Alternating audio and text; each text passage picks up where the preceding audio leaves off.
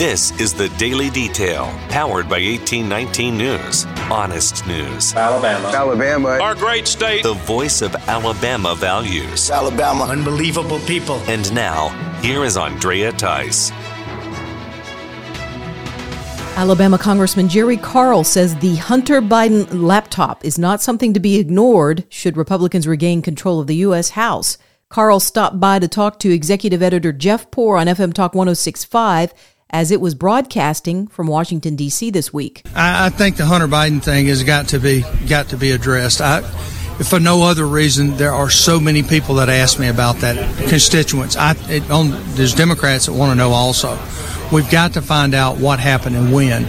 What I don't want to do, and what I said at that meeting, is I don't want to spend the next 2 years just trying to prosecute people and go after people. It's not in my nature to want to get even. I think getting even with people is for suckers.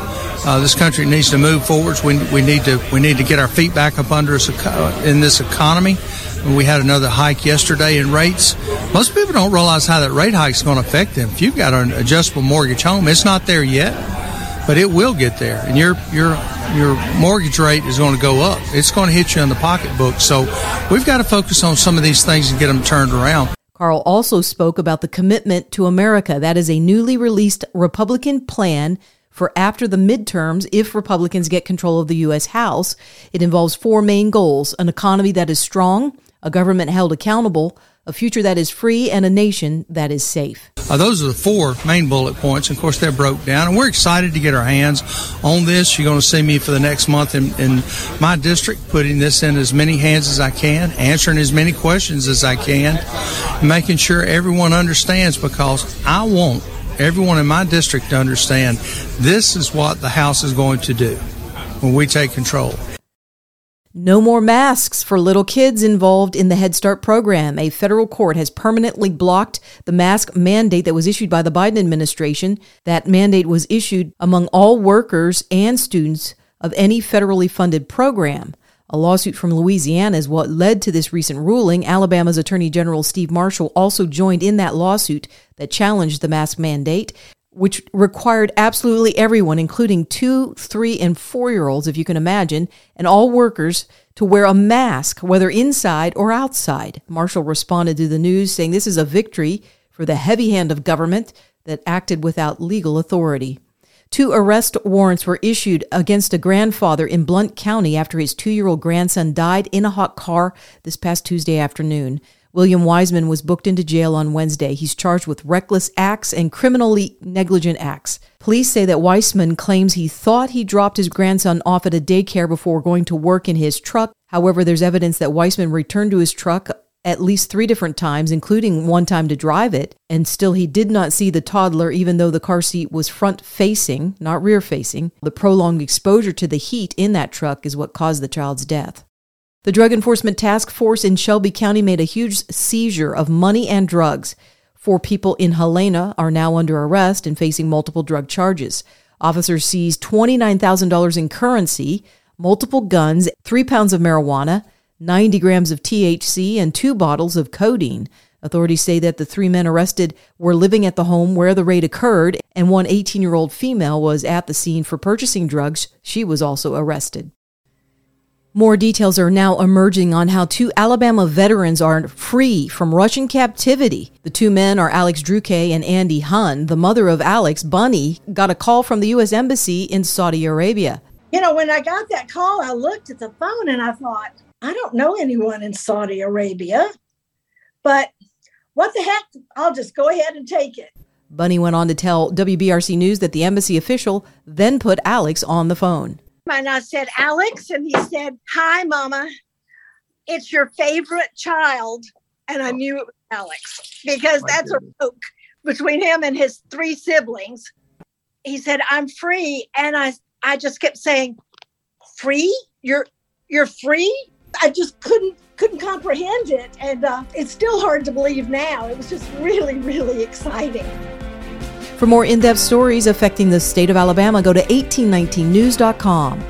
In national news, the chairman of the Federal Reserve, Jerome Powell, is warning Americans that the fight to control inflation may cause some financial pain and even a recession. Powell is speaking out about this just as the Federal Reserve signaled that they plan to increase the interest rate again in September from 3% to 3.25%.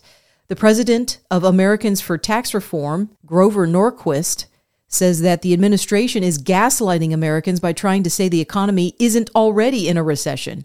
Norquist says the economy is contracting and projections for this next quarter's growth is going to be at zero, if not negative. Norquist says the last 2 quarters have already shown a decline in growth. He says that Biden has become the face of inflation after entering the White House with a rate of 1.4%, and now 2 years later is hitting a record high of 8.5%. Norquist also blamed Democrats and Republicans for voting for the massive spending bills that have caused this inflation. New York Attorney General Letitia James has filed a lawsuit against Donald Trump and 3 of his adult children. This all happened in a civil court, not criminal. James accuses Trump of overvaluing his properties in order to get better rates on loans, taxes, and insurance policy. James has spent multiple years investigating the whole Trump corporation. She even campaigned to be elected as the state attorney general on taking down Trump. Here's some of her comments. He built his wealth off the backs of New Yorkers. We need to focus on Donald Trump and his abuses. We need to follow his money. Running for attorney general because I will never be afraid to challenge this illegitimate president when our fundamental rights are at stake.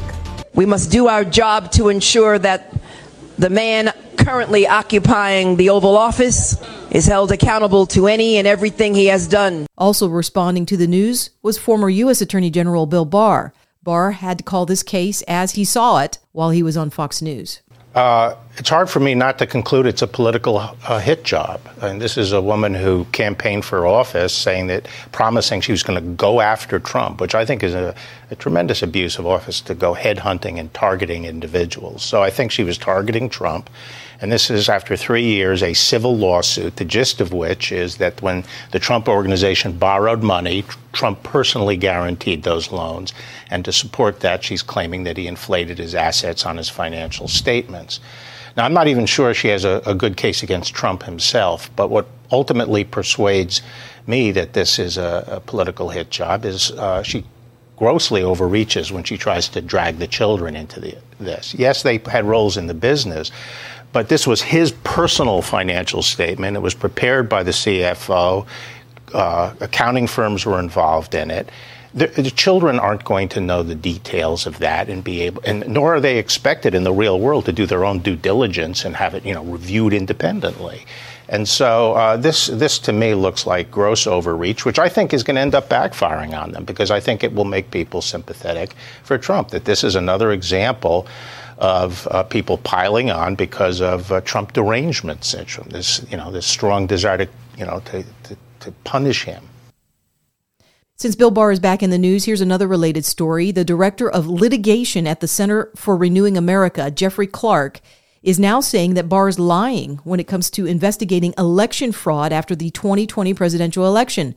Clark's organization filed Freedom of Information Acts with 12 U.S. attorney districts in the swing states. He spoke on Real America's Voice, and this is what he disclosed. FOIA information just came out at this point from 2 more districts. There were FOIA requests put in to 12 U.S. attorney districts in multiple states, the key battlegrounds where electoral votes were in play for whatever party wanted to win, Biden or Trump, that election. And after Bill Barr had issued November 9th memo saying that there should be investigations of the election, the FOIA document requests have come back with no documents, the null set, Steve.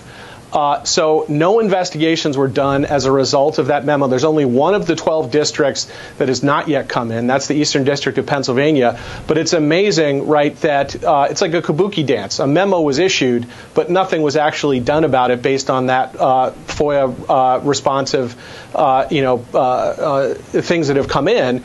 And the only district that has not yet responded is the Eastern District of Pennsylvania. And I'll remind you there, Steve, that the U.S. attorney in Philadelphia, the Eastern District, he wrote a letter to Trump last year, and he said that he had election fraud issues, serious ones, to investigate. He asked Barr for permission to investigate. Barr denied it. Barr would not let him hold a press conference, and Barr told him to send anything he had to the Democrat AG. So that's why they're holding that one back. Leaders in Fulton County, Pennsylvania, have now filed a lawsuit against Dominion Voting Systems for breach of contract. The lawsuit stems from what the plaintiffs are calling severe anomalies during the 2020 presidential election. Back in 2021, an investigation was launched by Wake Technology Services into the machines where they found ballot scanning errors and non-certified database tools that were placed inside the system. Another group was then brought in for a forensic image analysis. Specken Forensics Laboratories completed a report early this September, and within that report, they alleged that an external IP address was located in Canada connected to those machines, as well as other deficiencies, and an unauthorized Python script was installed after the certification date. The lawsuit claims that the list of deficiencies directly contradicts the contractual terms and conditions that were agreed upon between Fulton County and Dominion. A Texas judge makes a fascinating ruling when it comes to the Second Amendment and purchasing a gun. U.S. District Judge David Counts ruled against any law that bars those with felony indictments from purchasing a gun. He says it's unconstitutional. The plaintiff in the case is Jose Quiroz, who had a felony indictment against him when he purchased a firearm in 2021.